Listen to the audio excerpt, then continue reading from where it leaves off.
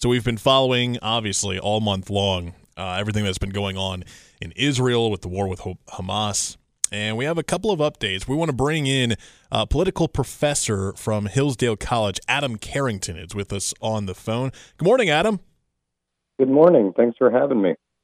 So let's talk about the latest that's happening in Israel. Can you break down for us? I saw this morning a couple more hostages have been released, correct? Yes, two more in addition to the two that had been released before. There was an attempt to get a group of 50 released, but that was hung up based on what kind of supplies were going to be given in exchange for it. So still there's more than 200 left out, but a couple have been released. Why are we seeing like this very slow trickle of the release of hostages? I think it's because Hamas is very worried about what Israel is going to do going forward, because Israel has said, basically, given the atrocities that happened, the end of Hamas as a ruling element in Gaza needs to be the final marker. And I think they see the hostages as a way of at least putting that off or trying to change the conversation or doing something to keep the ground war that seems to be almost inevitable from maybe happening later. So I think that's why it's happened, why that's taking so long, and why you haven't seen mass release of the hostages. They think that's maybe one of their best cards in their deck for fighting back right now. Have you been surprised personally by the response here in the U.S. By the international community? I've been surprised at the level of. I should say first, there's a few moments I've been pleasantly surprised. I thought President Biden, rare moment of rising to the occasion in how he was critical of Hamas. But I think that in general, there's been a lot of disappointing elements where especially on campuses around the United States and among some of our elites, the attempt to conflate what was done by Hamas, the targeting of women and children, the brutality of it, with a lot of Israel's attempts, which, while not perfect, are really attempts to maintain their own borders, maintain their own sovereignty, protect their citizens. And so I think that what you've really seen is one of the oldest hatreds in the world, which is against a sort of anti-Semitism, still exists, and it exists especially among parts of on college campuses and other things. So I think that's been one of my surprises, is just how willing people are to voice that, and how there's more of it out there than maybe previously thought. Yeah, what has it been like in your classroom with you being, a political professor at Hillsdale College?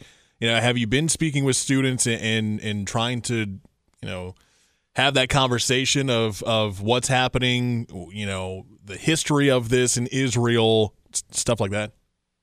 Yes, and I will say my students have largely been, I think, pretty measured. I mean, they're worried. They don't want a full-out war across different countries. They're worried about making sure the U.S. response is not doesn't drag us too far into those things. But also, they've been very, very sensible about what Israel needs to do to protect itself as well.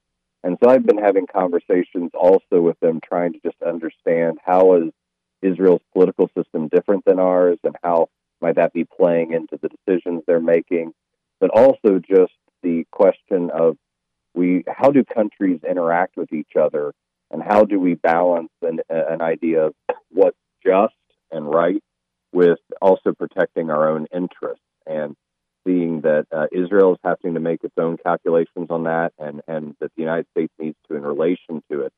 So I certainly didn't want this to be a good example to help my students think through things with the tragedy involved, but it has been helpful in getting them some idea of of just what a rough set of choices one often has to make in the international and foreign policy realm. We're talking with Adam Carrington, professor of politics at Hillsdale College. Got a couple minutes left, Adam. I'm sure you and your students have also been talking about what's been happening with the House of Representatives, or should I say what isn't happening with the House of the Speaker House. What is the impact of that? How does that impact the U.S.'s ability to help with the war in Israel and the war in Ukraine when we don't have a speaker? For the moment, it doesn't change a whole lot because there had been funds appropriated for if something like this came up in Israel, or some discretionary funds that had remained for Ukraine. But that will not last a whole lot longer. And I think, people remember the budget standoff that happened and almost turned into a shutdown just a few weeks ago. Well, they only passed a temporary extension that goes into the middle of next month, November.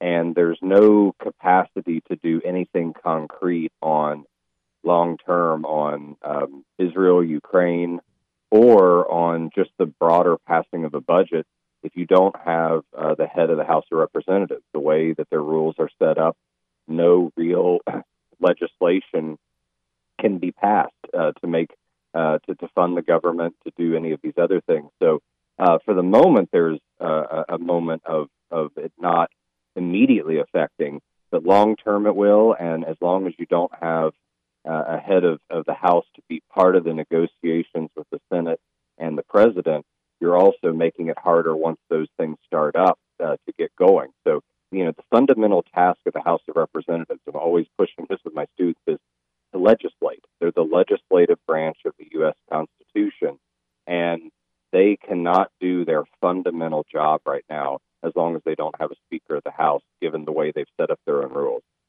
And there are, 9 now looking to become Speaker of the House? Are there any leading candidates?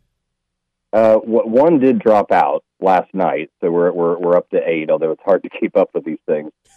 We have 8. Tom Emmer from Minnesota, who's the number 3 Republican by rank.